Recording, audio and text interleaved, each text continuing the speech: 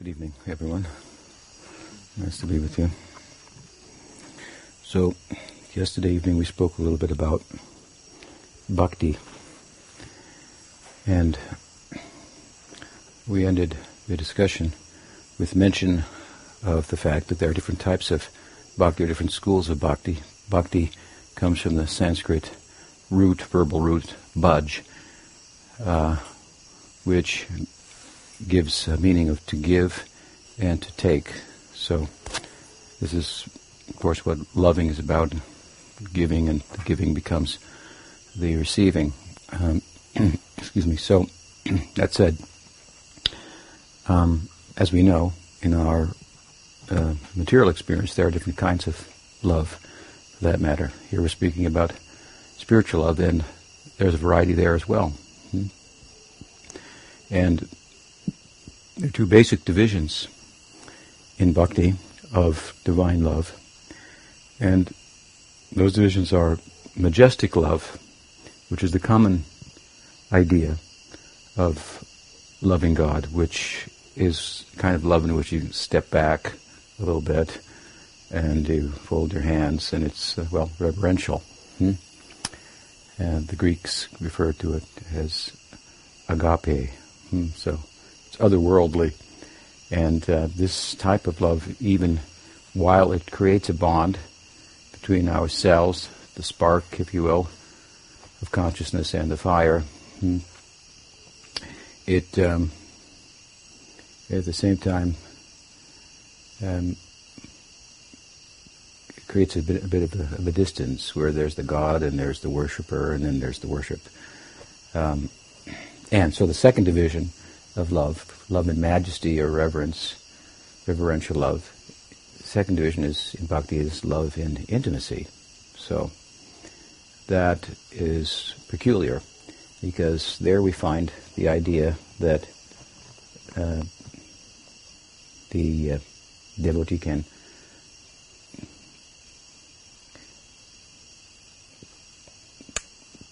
by the power, if you will, of love and devotion, cause the Godhead, who is a worshipable object, if you will, to relate with the devotee on intimate terms, like you would with a friend or a lover or a parent would with a child. These are the types of love we're familiar with in this world. We love our kids, we love our parents, we love friends, we love our lovers, we love our teachers. So the idea here is that the adds the measure or the strength of that kind of love is very powerful and compelling, and it creates an intimate bond. So similarly, one can have such an intimate bond with the Absolute. It's a very interesting concept, and this is, of course, something that our school of Bhakti is preoccupied with. And the principal method, if you will, to this madness is the chanting, as I think I left off last night. It's called kirtan. So I thought I would speak a little bit about kirtan. It's become a popular thing in the yoga community and whatnot. And as Bhakti itself has as well, and in my humble estimation, is not very well understood often. So holds true with kirtan, which, for example,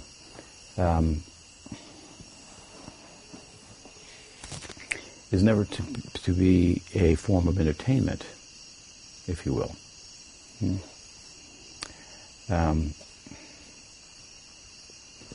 Wherein the kirtaniers who are doing the kirtan are on the stage to be lauded and whatnot, but rather they're giving laudation to the Godhead, and seeing themselves even as assistants in, for example, holding the traditional instrument from West Bengal for this type of Nam Kirtan, the cold mridanga or the hand cymbals and so forth. And again, the central focus of the kirtan is the to vibrate, if you will, not so much with the tongue or here with the ear, but with the heart, to give of oneself to the Godhead and make a communion, if you will, or union, by this medium of the Logos. The Logos means a name, and name means a lot. Say what's in a name, and there's quite a bit there. As we know, you can find a person by their name. If someone calls and then you ask who called and did you get his name, then you can follow up. As I've said before, these days now we have in the United States we have the Social Security number. Here you have the cedula. I don't know what it is in Britain. Probably everybody has some kind of ID number that if they get it, then they can take your whole bank account. Somebody can. So a name contains a lot, even in this world. And so this idea of taking advantage of the idea that there is a divine reality and it has names. It's not too much of a stretch to appreciate. And indeed, every spiritual tradition has some sense of sacredness with regard to the sound, Om, the sound of the Godhead. I think in the Christian tradition it says something to that effect, that in the beginning there was the Word, the Logos. Logos means name and also means logic, right? So there's a logic to it. There is a beauty to the name, and there's a philosophy that underlies the invoking of the divine Logos. So we tend to reason about that and to speak about that in ways that it has been spoken about in the sacred texts, and then accordingly engage ourselves in an emotional way. So you have the intellectual kind of side of it. There's a philosophy that underlies it, and then if you understand it, you can, that much more you can give yourself emotionally to the name in kirtan, and it's a powerful experience. And that the particular type of kirtan that we do primarily is what we call Nam kirtan. It's the kirtan of the different names of the Godhead, and there are many names. The names in which we invoke speak about the Godhead in terms of a relationship and intimacy with the Absolute, rather than in reverence. We don't use names like Creator, Allah, the Wise One, Buddha, something like that. But names that speak about the Godhead in terms of the Godhead's having a relationship in intimacy with siddhas, great souls. And in terms of that rapport, then well, just like in any relationship, names come out of relationships. You have a relationship with, and you do things with someone, and so there's ways of talking about it. So these type of names would be, in our tradition, primary names as opposed to secondary names. Secondary names of God are names like that pertain to this world. This is not the main stage. This is, in my analogy last night, the smoke here. And so now we're talking about the subjective world, not the objective world of matter, the inner subjective and meditative world and the possibilities that lie there, and the realm of intimacy with our source. And so names from that realm are the primary names, because they speak about not the world of illusion that we, to some extent, obviously find ourselves in, but the inner world of reality, where there are impossible. That's not found in the dictionary. And so, in our tradition, this Nam, Dharma of the name, invoking the name in Kirtan, was inaugurated by Sri Chaitanya about 500 years ago. At this time in India there was somewhat of a revolution, a revival or a revolution, theistic, a spiritual revolution. There was a certain group that had more or less a monopoly on spirituality, and it was thought that in order to become enlightened, there was a particular interpretation of the sacred texts that led many to believe that in order to become enlightened, one had to take birth in a certain caste and live a life in that caste, and then in that life take the renounced order and become a mendicant, an ascetic, and only then would it be possible to make a union with the Absolute. This didn't register that well with the general populace in many respects, because it created quite a distance between themselves, over lifetimes between themselves and the Godhead. So there was a number of sadhus, of saints, who began to speak and interpret the sacred texts in such a way as to say that there is a very simple method for making union, communion with the Godhead, and it's available for anyone, from any birth, from any place, and so forth, and it is to invoke the names of God in Kirtan. So there were many, in different sects and groups. And Kabir, for example, Guru Nanak, are some famous people of that time, Tukaram, and amongst them Sri Chaitanya is perhaps the most prominent, and exploited, if you will, this idea of the taking advantage of the name, and developed a whole system of spiritual practice and culture centered around that. And so Kirtan, this sacred chanting, became the central focus of this sect, and the leaders of the sect drew from the greater body of sacred literature, the Bhagavad Gita, for example, the Upanishads, the Veda, the Puranas, so on and so forth, to support this idea. And so a lineage was formed in modern times. Of course, it expanded out beyond the borders of the subcontinent of India to Europe, the Americas, and Asia, and so on and so forth. So we find persons like ourselves in places like this participating in such kirtan.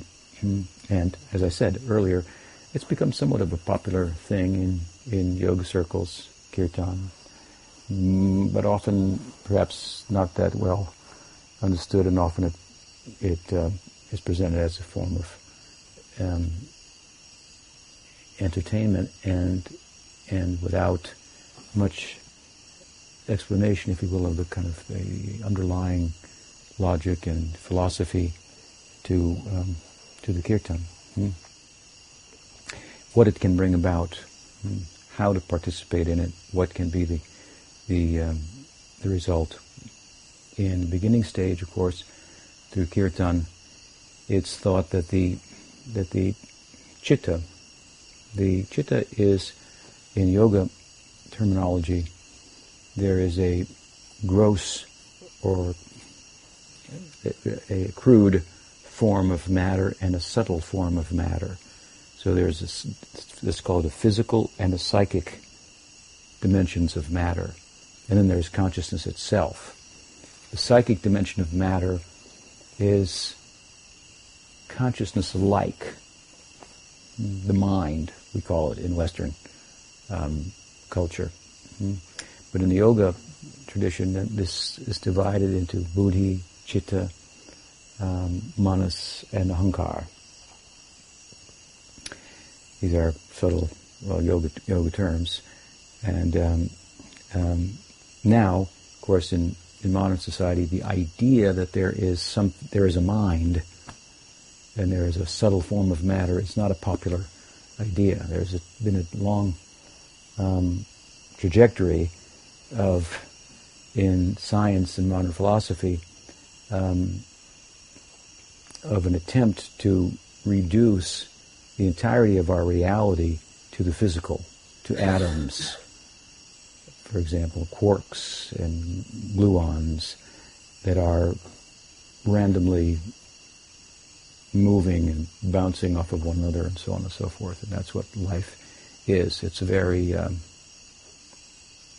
unflattering explanation of what we are that doesn't correspond very well with how we feel that what we are, that our lives have meaning, value, that there's purpose, there's something to attain in life and so forth. This reductive idea that's popular in Western philosophy and scientific community is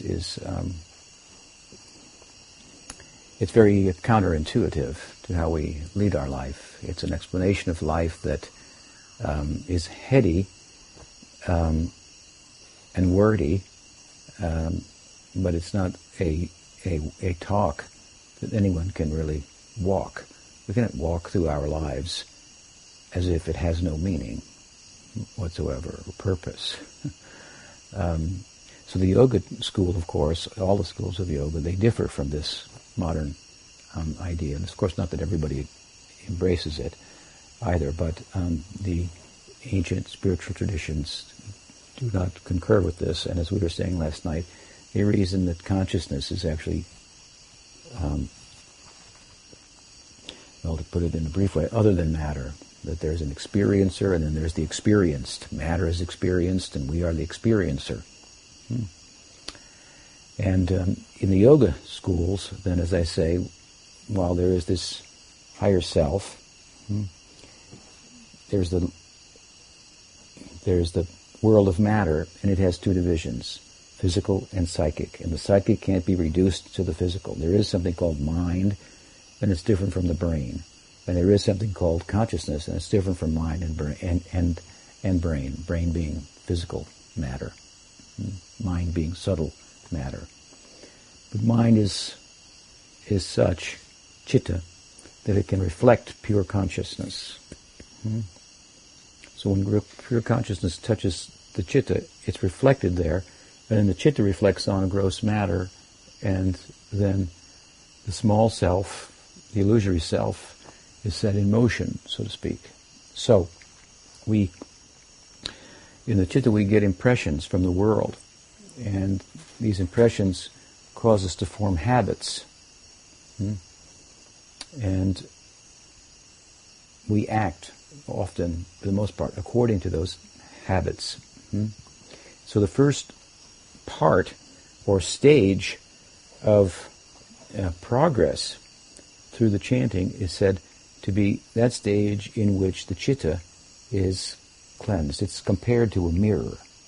If you take a mirror and I put it in front of something, that image will hold on the mirror. So this chitta is something like that. It gets images from the world and holds those images, and they cause us to conduct ourselves in certain ways.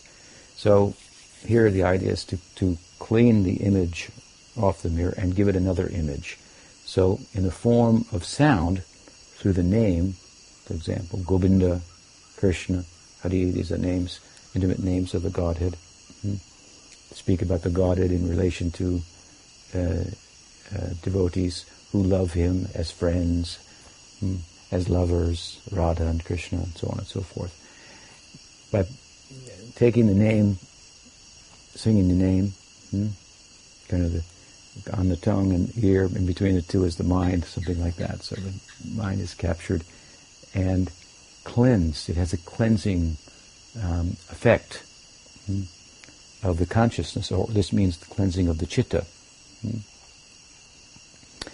And then impressions from the world, if you will, the inner realm of meditation that these names come out of, these names of the Godhead that we sing, they're coming from the sacred texts describing something about the Godhead in Leela.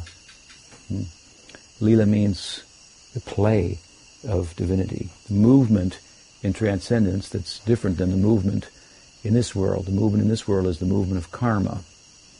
We talked about that last night a little bit. The action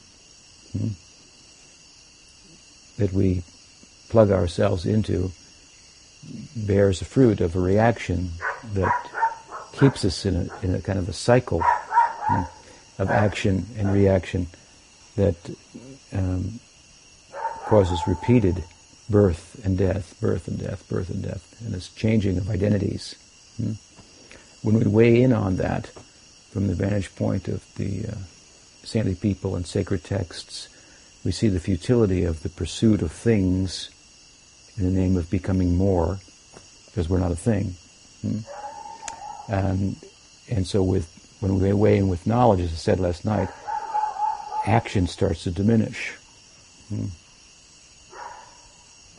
Even to think deeply, you have to sit quietly.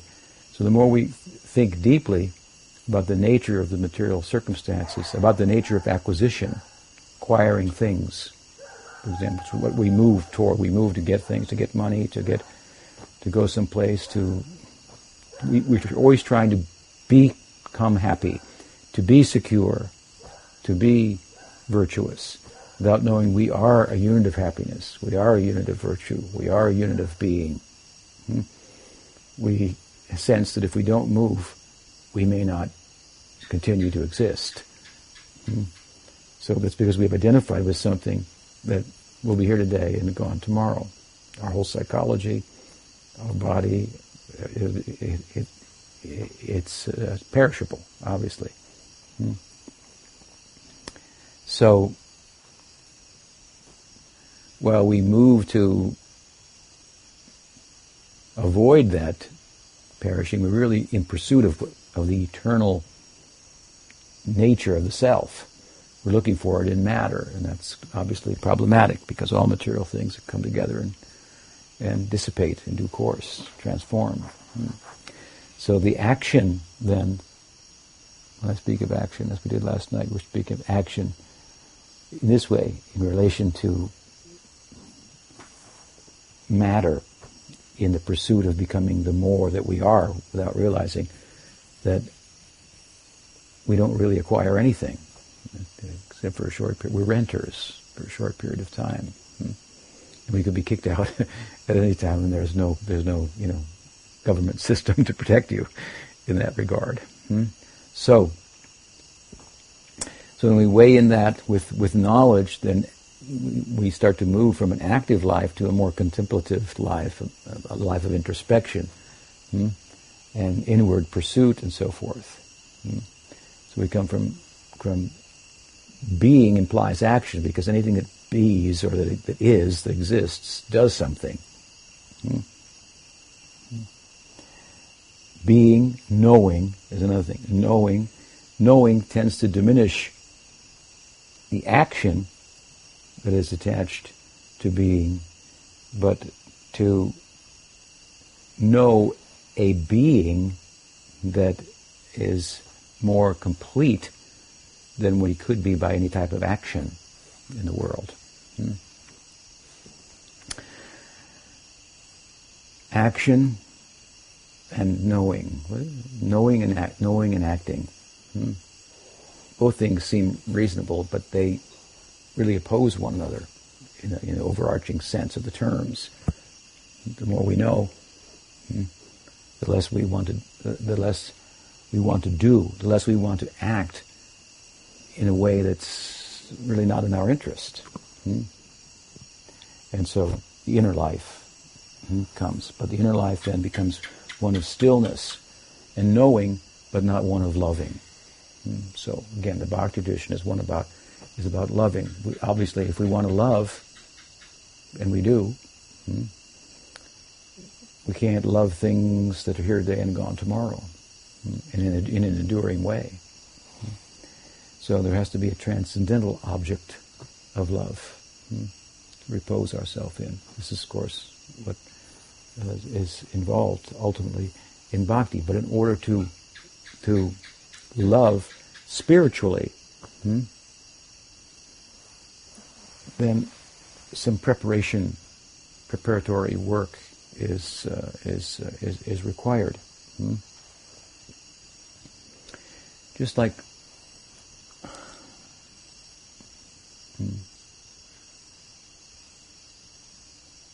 Well, because we're moving in a different direction. We're moving in pursuit of things. And now, if we want, where we can't find love, if we want to find love and transcendence, then our attachment to things has to wane. We have to wane with knowledge, and then we have to do something that is called bhakti, that will do away with the impressions on our citta that are causing us to act in ways that are not in our own interest. So the first stage of spiritual progress from the chanting is this cleansing of the citta. This is called bhakti in practice. So it's kind of like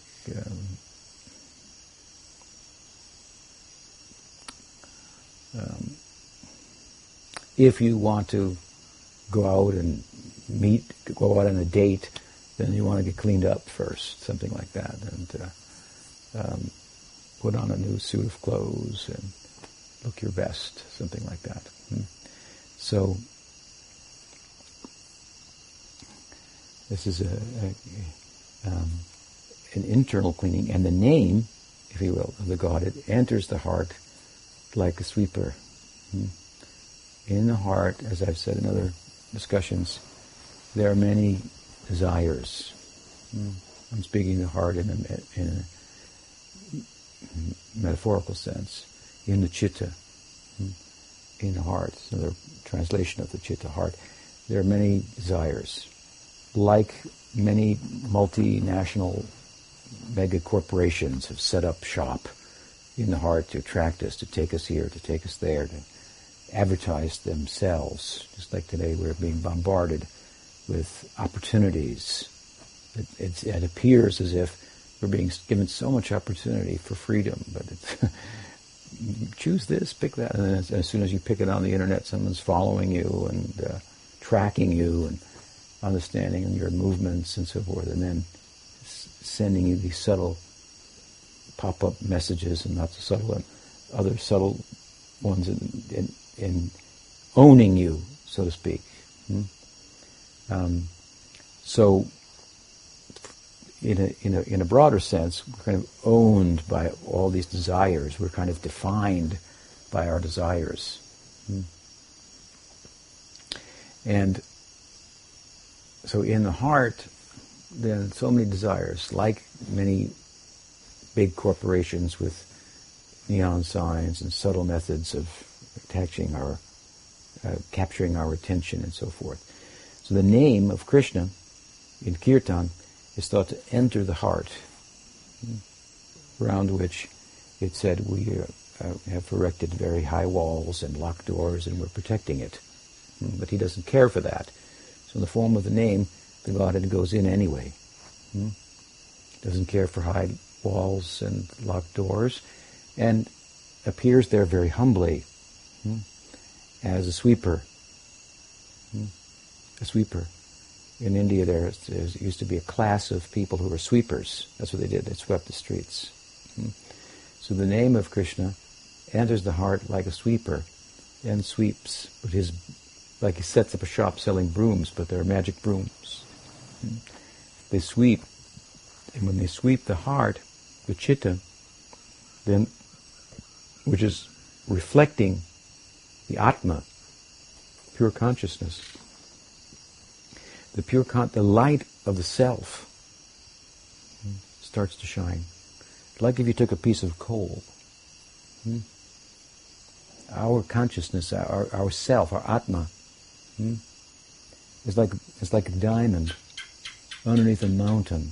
You know, if you underneath a mountain you mine, and then you find a coal and you compress it, and there you find it. It's just so dark. You can imagine a whole mountain of dirt, rock, and then there's is it coal? Diamonds come from coal, isn't it? Right? And the coal is very dark, and inside it there's a bright, bright light. So our citta is kind of like a diamond in the rough, and it's quite in the rough. There's quite a bit of mountain and coal of ideas and conceptions and impressions over many, many lifetimes there. by our good fortune that we're moving under the influence of our previous karma. But the force of bhakti is also in the world through saintly persons who distribute that. So somehow or other we come in touch with that. Now this is a very dramatic, different influence than the karmic influence. And it has the power to remove the whole mountain and the darkness of the coal, if you will, and reveal the illuminated, luminous nature of the self. So through the name, the heart, in kirtan, the heart is, the consciousness is swept, and suddenly we start to experience the bliss of the self.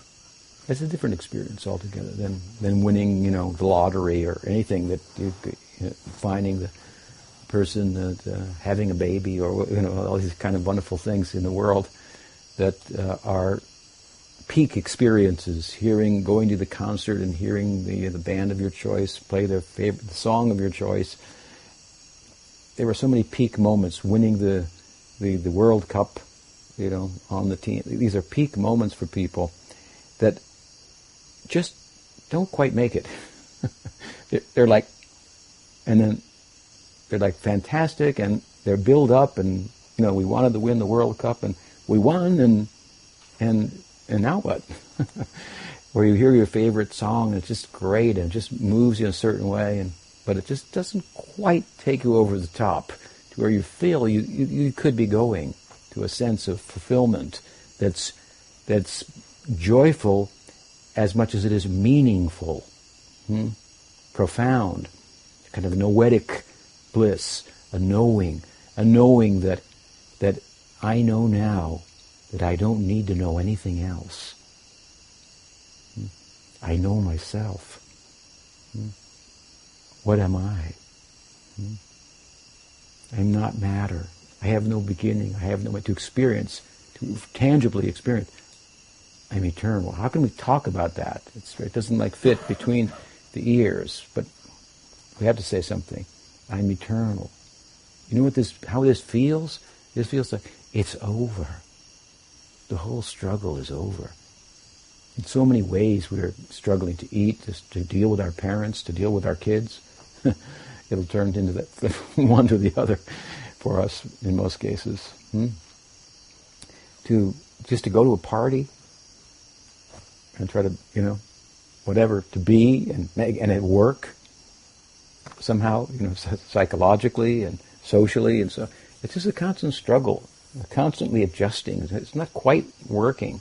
And so the end of all of that, comprehensively to end it all, this is the real beginning, the tangible beginning of actual spiritual life, actual yogic experience. In this kirtan, of course, there's a method to it also, but I'm just speaking a little bit about it. It's very powerful. And the name is sweeps the heart, cleanses the heart. And all these desires that are calling on us, and have a grip on us, if you will. Like different corporations and so forth have a grip on us without us even knowing it. And so forth. Just the light of the self makes all their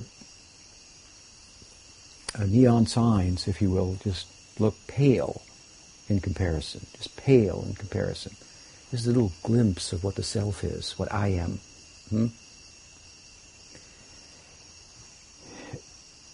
Gives so much hope.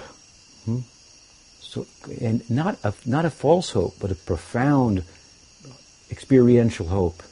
I've now stepped on the ground of being, and I am made of that ground. I thought I was a being, and I realized I am being.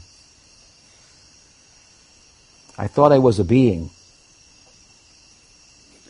that had a beginning and an end, and I hope it doesn't end too soon, and whatnot, and so on. I try to make something out of that being that is, really is someone sitting on death row, as we say. And we have a cell, This is the cell, and then we have a sentence, a certain type. The being idea, I am a being, is a small thing. That I am being, that is a much bigger thing. I'm standing on the ground of being, and I'm made of that stuff. This is incredible. So the name in Bhakti in practice, it cleanses the heart, and we begin to see the self. And there's so much optimism now. And it's not a false optimism. It's a knowing kind of optimism. I know there's knowing as to the nature of material existence. Know it for what it is. I'll not be distracted by it again. Material existence is like a constant a carrot, an appetizer, promise of a full meal that never comes. And if you only eat appetizers, you get indigestion. You don't get a full meal.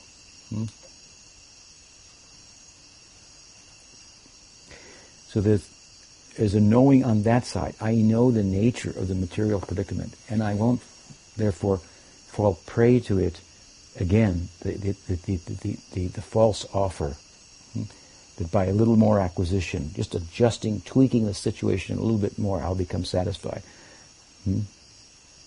I know now, satisfaction, meaningful life lies within. I'm still without. I still am functioning in the world, and so on and so forth. So, of course, there's a way then to work with both, but such that the material side of it does not get in the way of the central focus of one's life, of spiritual culture and practice. The yoga, the sadhana, becomes the life around which everything orbits. Other things are done, they're important. There may be relationships, and there may be, you have to eat, there are different things to do that are essential, and so psychologically we have certain needs, and physically, but we now have a new idea in life, a new goal, and we have experience of it. What is our prospect? What we are? Some beginning experience. So the whole of our everyday, ordinary life then becomes centered around this culture. This is what it means to be a sadhaka, a practitioner. It means to be in the world, but not really of the world. It's a very auspicious position to be in. And from sadhana comes sadhya. From practice comes perfection.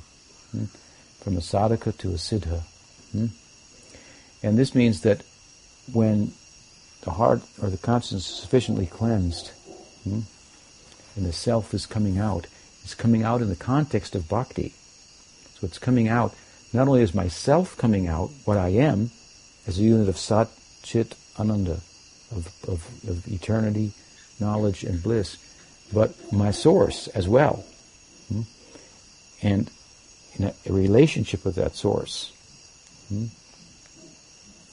So because bhakti is about a relationship with our source, there is an emotive component in bhakti.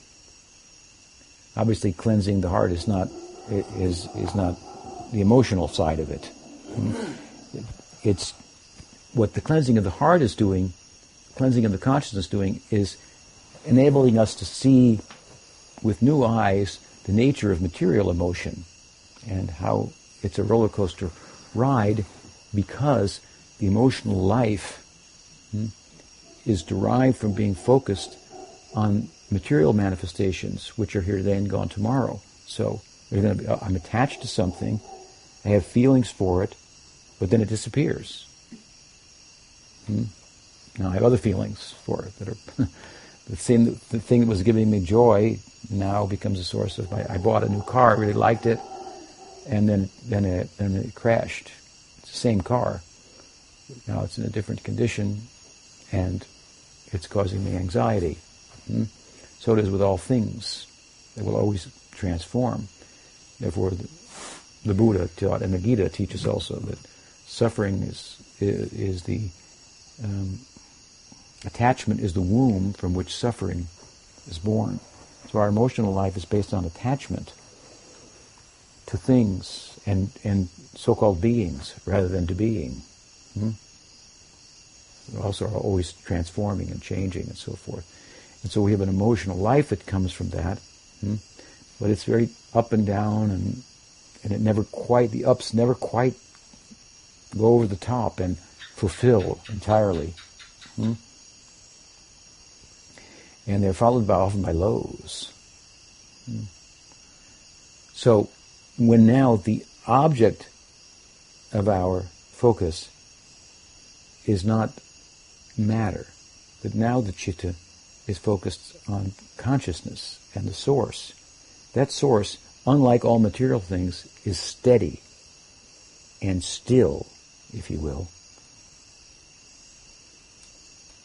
not subject to transformation, not subject to birth, growth, deterioration, death, and so forth, like all material manifestations.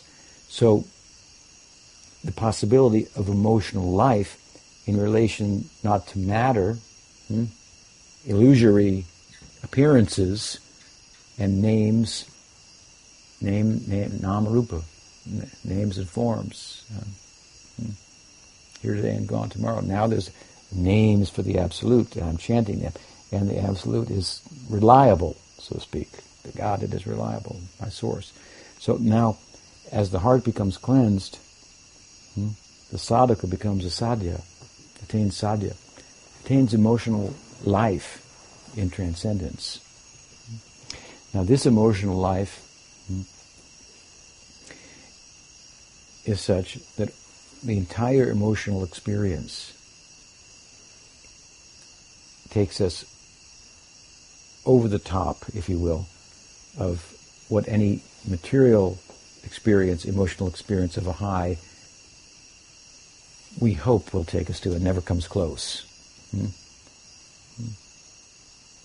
When this emotional life develops in bhakti, you see, this is where we make a difference between a spiritual path of knowledge that culminates in stillness, quietude, and a spiritual life focused rather than on knowledge, on love, because love requires movement and variety and so forth. So in bhakti, we go beyond the stillness of understanding the futility of material pursuit that makes us still and contemplative and inward, peaceful, shanti, shanti, shanti, and so forth. You go from peace to prem, from peace to love. Material life is like war. It's a struggle. You go with knowledge we come to peace. With bhakti we can come to love.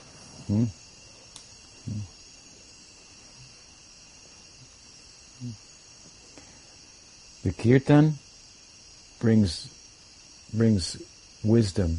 It cleanses the heart. I see what I am. I stop moving in ignorance in relation to temporary things. The war is over. But it brings peace in the context of the pursuit of love. And so now there's emotional life in transcendence and movement. And we enter into, then, the emotional life of the Godhead, which is referred to by the Sanskrit word lila, I mentioned earlier. Lila means play. Karma means work. It's like the work in a prison where, you just, I don't know what they do now, but it used to be when I was a kid, not that I have much experience, but they would break bricks, they would just break bricks, something like that. Just keep them busy, something meaningless work. This is a material life, something like that. Just breaking bricks. So, karma means also that, again, it's the reactionary work. So it's the action I do that it constitutes taking. Because I don't know myself to be full, to be a unit of eternity, knowledge, and bliss. Therefore, I'm pursuing eternity, knowledge, and bliss. But I'm pursuing it in relation to things that aren't eternal, that aren't cognizant, and aren't blissful. But I attach myself to certain things. I give meaning to them that they don't really have unto themselves. And then I give certain meaning to them, and I live within that meaning that I give to them. I'm really living for myself. I'm a unit of meaning, purpose, of eternity, knowledge, and bliss. We don't really love a thing. We really love ourselves. How can you love a thing? It can't love back. We give meaning to things, and we project ourselves into things by saying, mine. It's my house. It's my car. It's my this or my that. My means you, I, and you've gone into things. You've entered into the things and given them a meaning. Why is your house any more meaningful than my house? Just because it's yours. For you. And you're in there. You've projected yourself and you're a unit of consciousness. So you find the house meaningful because you have identified with it. So it's you that has meaning, purpose, that has joy. You are the lovable object. All of us is. Consciousness is, not the things. But we're deluded by the arrangement of things that we ourselves arrange and lose sight of ourselves, right? So this kind of movement in the world is the movement of karma. And we don't know that we are a unit of eternity, knowledge, and bliss. So without thinking about it, unconsciously, we're really pursuing what we are. We want to live an enduring life. We want a loving life. We want a secure life. Security means knowledge here, chit. Enduring means sat, eternal. Loving means ananda, bliss. That's what we want. We are that. We are that. We want that. We don't know we are that. So we pursue it in relation to matter. And so we're taking from the world. And when you take, then you owe. Matter's like a machine. So when you owe, then off to work you go. You have to pay. So this is karma. So we take, it appears that we have something, but we really have a debt only. So this kind of movement, karma, that's bondage. That means you have to take birth again, and so on and so forth. So you become wise, stop taking. Stop taking. And stop thinking that being is derived from having. It's not. The sense of being that's derived from having is as vacuous as the having in this world, which is zero. We don't really have anything that we can keep. So the sense of being that's derived from what I have is very shallow, very empty.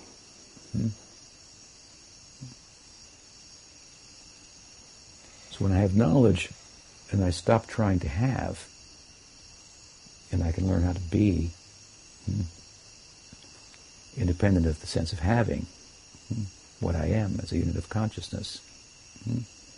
So again, from movement, false illusory movement, I come to stillness, to peace.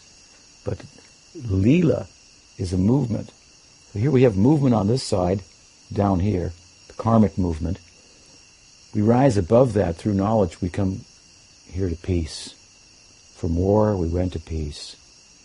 But now, because we went to peace in the context of bhakti, we ended the war, we got peace, now there's more to attain. Not just to be, but to love. So there's movement then in transcendence. And this is the movement of the Godhead we call Leela. It's play. It means this. I said that the world is not still, it's constantly moving, if you will. It's like musical chairs, and you're out. You know the musical chairs? and you're out. Now you're out, sorry. Something like that. So it's constantly moving. I said, on the other side, Brahman is the name for the Absolute. It's everywhere. If you're everywhere, then there's nowhere to go, right? And you can't move. Because you're already there. So Brahman is still. The ground of being is still. You can actually stand on it. It's not like here. The ground is moving. The ground of being is still. Brahman is still. Brahman is everywhere. So how can it move? And Brahman is omniscient, all-knowing. So when you know everything, it also takes impetus for movement away. Because you already know everything. So what are you going to do? So while we might think that omniscience and omnipresence is desirable, from the Godhead's perspective, it has problems. Because if you know everything, and you're everywhere, there's nowhere to go and there's nothing to do. So what do you do when you're bored? Then you play. So this is the Brahman with a life. Playing. And so who are you going to play with? There's someone to play with, right? So the Bhagavan plays with the Bhakta. Bhagavan means the Brahman concentrated. Satchidananda concentrated. Take a shape for playing. And the music by which the Godhead plays, that is called Bhakti. That is called Bhakti. Love. The God is not a machinist. You know, in Christianity you have this idea of God as a machinist, and he designed the world. Something like that. That's an interesting idea. He's intelligent enough to design the world. It's thought that materialism says that matter comes together in some way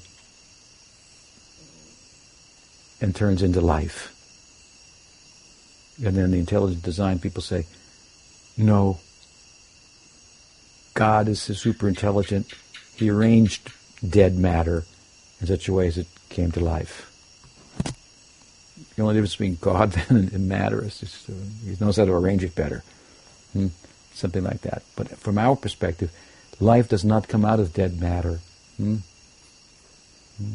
Life is consciousness. It's not biological. It's not a psychological phenomenon. It's consciousness. It's independent of matter. It's not created at any time.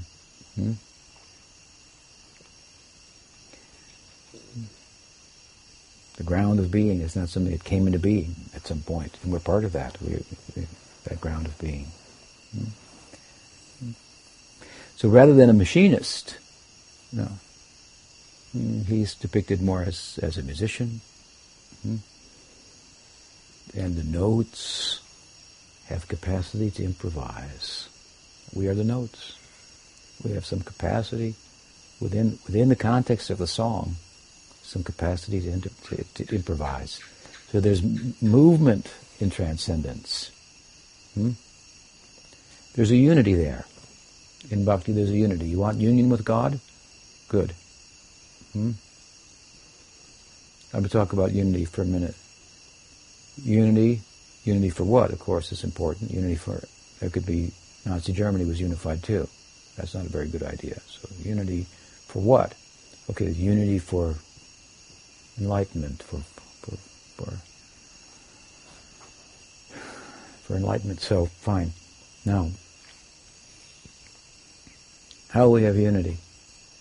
We could have unity because there's only one. Let's take for a musical example. If we have one note, then we have unity, right? I mean, it's kind of a static unity. A more dynamic unity would be many notes, a concert, many instruments, and different notes, but all working together. And within the context of that concert, there can be improvisation also. So this is the kind of unity we find in Bhakti. Now, it's not that we cancel out ourselves, but we enter into an emotional life with the Godhead, and I'm just giving a metaphor, he's a musician, the Godhead, is playing the song, and we are the notes, and he's dancing to the notes. And there's movement and transcendence. And the lead note is Radha, of course. In our tradition we have Krishna and Radha, so the absolute is feminine and masculine at the same time. When I say he, I'm referring to Krishna. When I say her, I'm referring to Radha. Radha and Krishna. Radha is the transformation of love of Krishna, personified. And Krishna is dancing according to the movements of Radha. Radha is Bhakti, Devi, the goddess of Bhakti. So she is our ideal, the goddess of Bhakti. The goddess of Bhakti descends in the form of the name of Krishna. And with Bhakti, we dance with Krishna, so to speak, in the form of his name. And the beginning of the dance is, as I said, the cleansing of the heart. It culminates in an emotional life and transcendence, so that you can be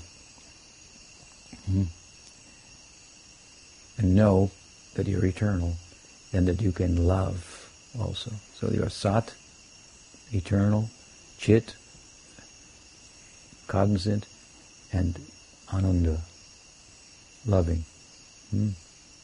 To end the war with material existence is to be and to know and to stop taking, which is part of love, but to love is something more as well. So Bhakti affords us experience not only of ending the war, of cleansing the heart, not only of coming to knowledge, peace, but also love and transcendence. So, a little bit about Kirtan. Any question? What may be the understanding for, in particular for Ashtanga yogis and their ideal? Ashtanga yoga? Yeah. Ashtanga yoga. Ashtanga yoga is mentioned is described in the Bhagavad Gita in the 6th chapter. And of course it's the subject of the Patanjali's Yoga Sutras. Many of the things I've talked about you'll find there, like the Chitta Vritti Nirodha is the goal of Ashtanga yoga. Chitta Vritti Nirodha. The Chitta has vrittis, those impressions. Nirodha means to end. To end the impressions, the material impressions on the Chitta. And so by ending this through the disciplines of yoga, then one becomes still. And ultimately, the Yoga Sutras speak about the possibility of what's called, to use a Catholic term, cross-cultural reference here, beatific vision. In our Bhakti terminology, we call it Shantarasa. It means the goal of Ashtanga Yoga, according to the sutras, is actually Shantaras. Shant means like to sit forever, and witness the Atma, the self, in the yoga philosophy of the Yoga Sutras, is a witness. The fact that it's also a doer is not brought out in the sutras. So by Ashtanga Yoga, you cannot become an agent of action and transcendence. You can become a peaceful participant in transcendence and experience the beatific vision. For example, I talked about Krishna being movement of transcendence. In Ashtanga Yoga, there's no the yogi, the perfect yogi, is not interested in the movement or the qualities, the lila or the qualities of Krishna, the form only of Ishwar Pranidan. This is central to yoga. The sutras, this is from the sutras. The most efficacious practice within the context of Ashtanga Yoga is Ishwar Pranidan. Ishwar Pranidan means bhakti, little bhakti. Ishwar Pranidan, to make pranam to Ishwar. Ishwar means actually means controller, means God. Yoga is very much about control. Control the mind, control the senses, control your digestion. You can control all kinds of things. The whole body, gross body and the subtle body you can explore in yoga and get a grip on the whole thing. It's a very sophisticated methodology to getting control. And of course, the control involves letting go also of attachments, which is counterintuitive, but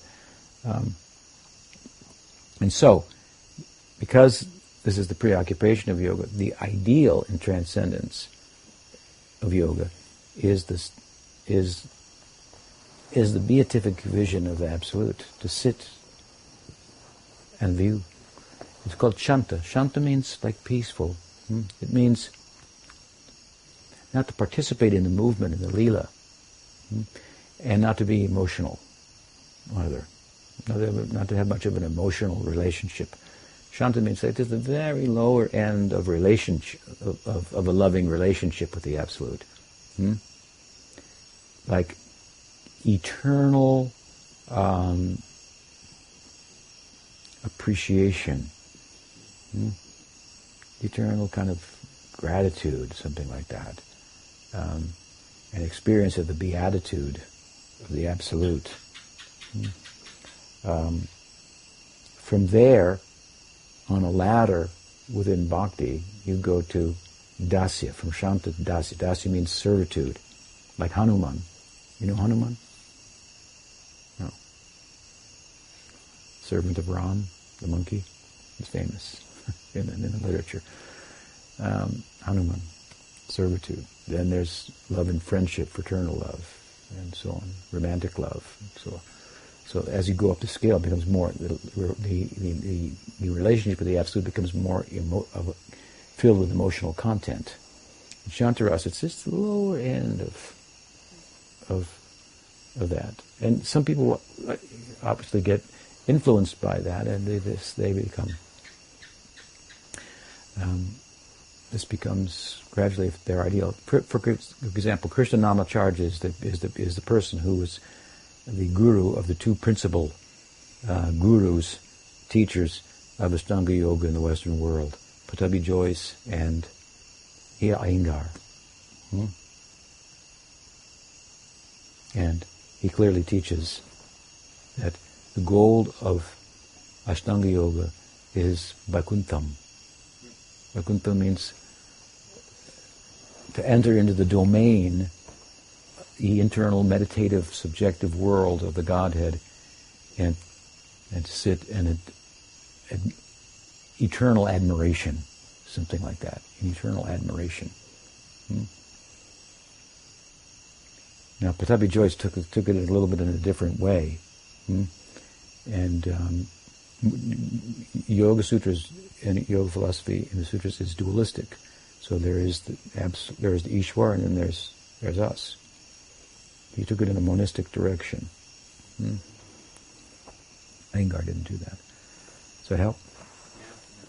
Yeah. So just like you have angas, limbs of Ashtanga Yoga, yama niyamas. Kirtan is not one of them. Kirtan is one of the angas, the limbs of the body of bhakti. One of the limbs of the body of Ashtanga Yoga is brahmacharya. Not a popular one. Celibacy. That's one of the limbs of Ashtanga Yoga. I just make it as a point that kirtan is easier to do than celibacy. And of course, by kirtan you can rise above the sexual urges and so forth very easily. So, and then there are all these popular versions of in the yoga community. In the classical sense, this is what it's about.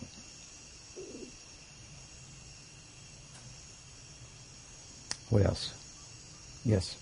I was thinking about spiritual practice in yoga in relation with the society or the general society or even the world. It seems to there's this idea that keeps popping up from time to time.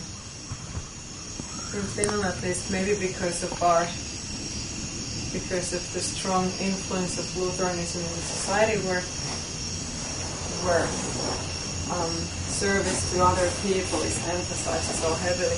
So this idea of yoga and spiritual practice being selfish somehow always keeps coming back, and I found it kind of difficult to convince people, because when they look at us like at the stage where we're at, they don't really see the high ideals that we're going for, but they see someone who's, putting it in a really crude way, staying at home, repeating mantras instead of going and volunteering for some cause. So you must have answered this question countless times before, but I was hoping you could give some thoughts on how to reply that. Mm-hmm. Mm-hmm.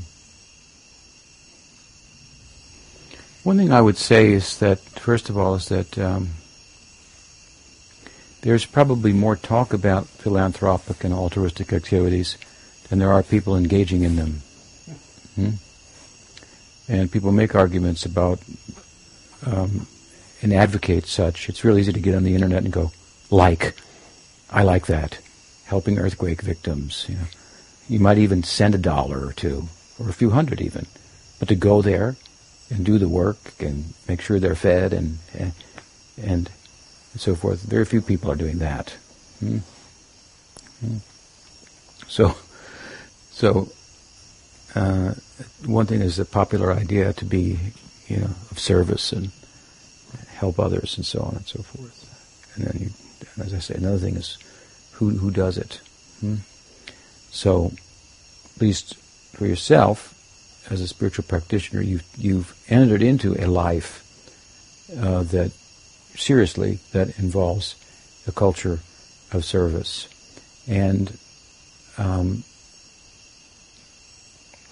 you come here even in the context of that to learn, and what you do learn, you share. Yes, you do have some practice in your own home that you do, chanting mantras and so forth, and obviously the people who make this argument, they don't understand that.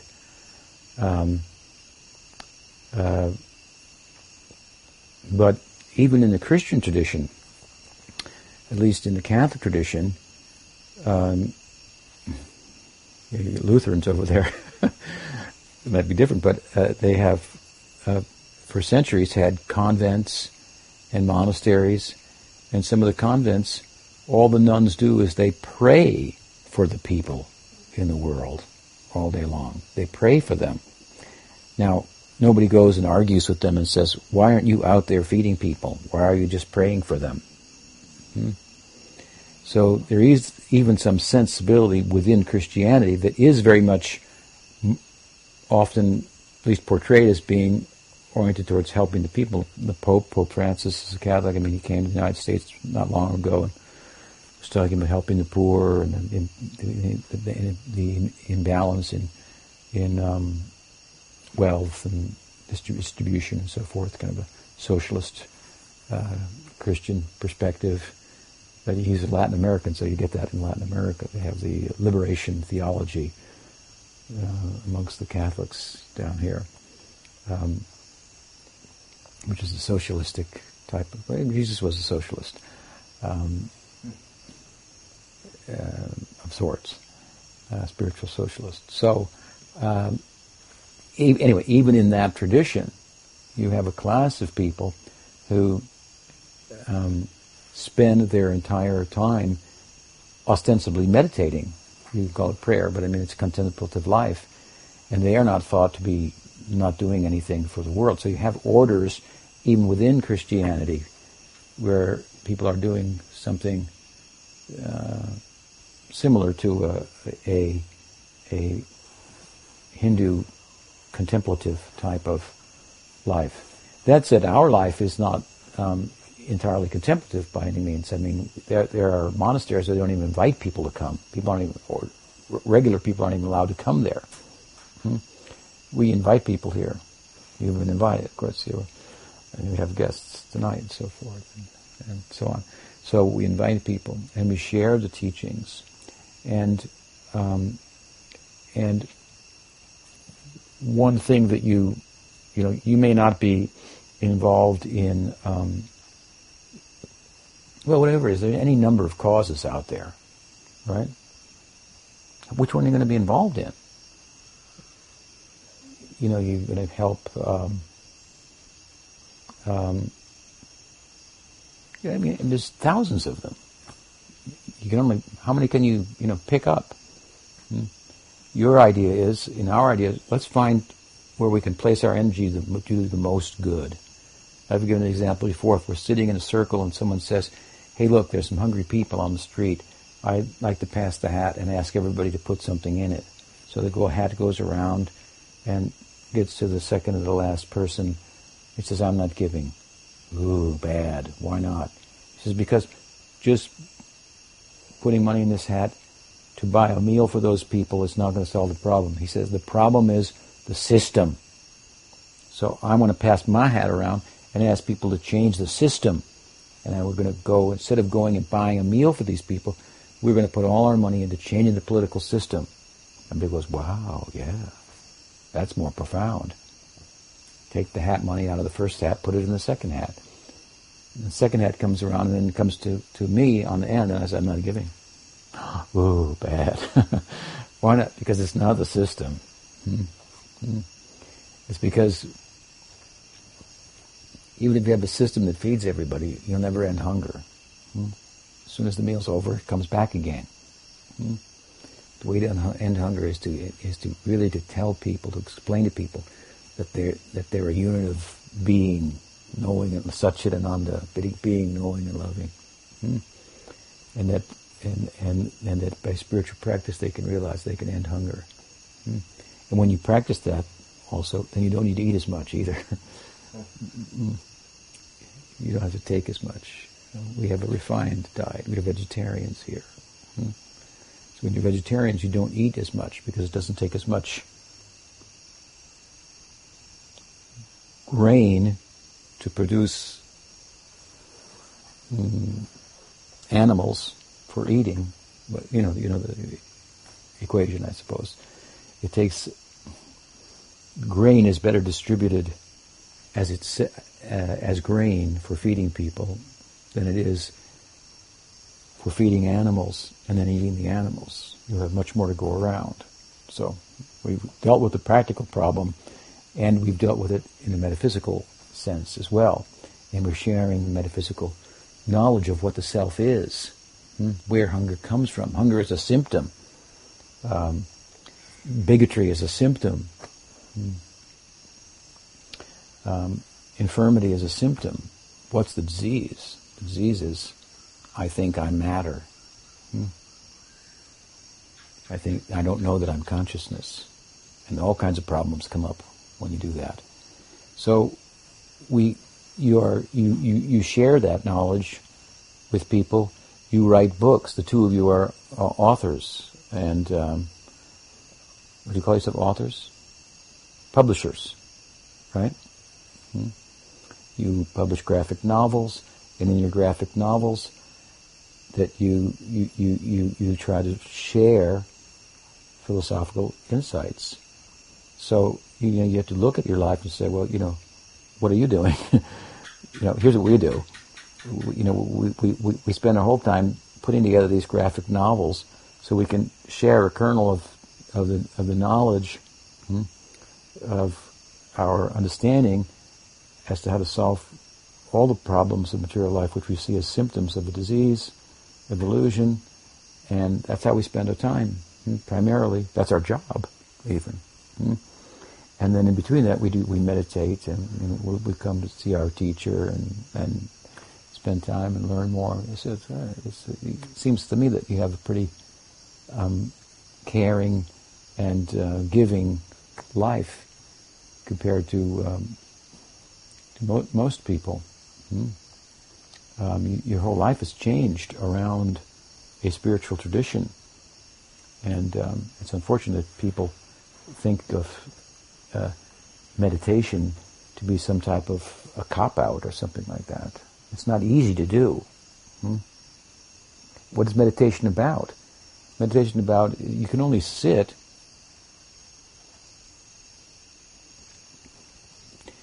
in terms of how you walk. So it's a whole lifestyle. If you're out just doing all kinds of things, just gratifying your senses, and then go sit and meditate, you're not going to be able to sit there very long. You have to change your lifestyle. The meditation has to, your sitting has to change how you walk, how you interact with the world, and so forth. This meditation is not some idle thing. It's changing you as a person. It's turning you from a taker into a giver.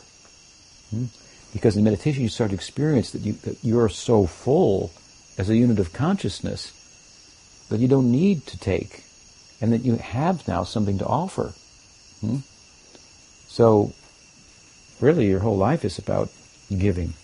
And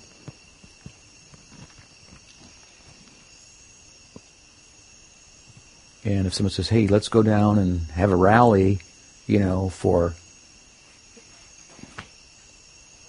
against terrorism or something like that, and you say, well, I'm going to go meditate, Anyway, people may not understand, but but everyone's a terrorist on some level. We want to end the terrorism in our own self. You're going to say, I'm a terrorist, and this is how I'm going to deal with it. I'm going to go and meditate. So I stop terrorizing people and seeing them as objects for my gratification, rather than let them be what they are. See them through a different lens. I'm a terrorist. Glad you brought it up. I'm a terrorist, and I have to go deal with my terrors. And this is my method, meditation. Does that help? Okay, few words on that. All right, let's stop there. Sri Gaur Nityananda ki jai, Krishna Balaram ki jai.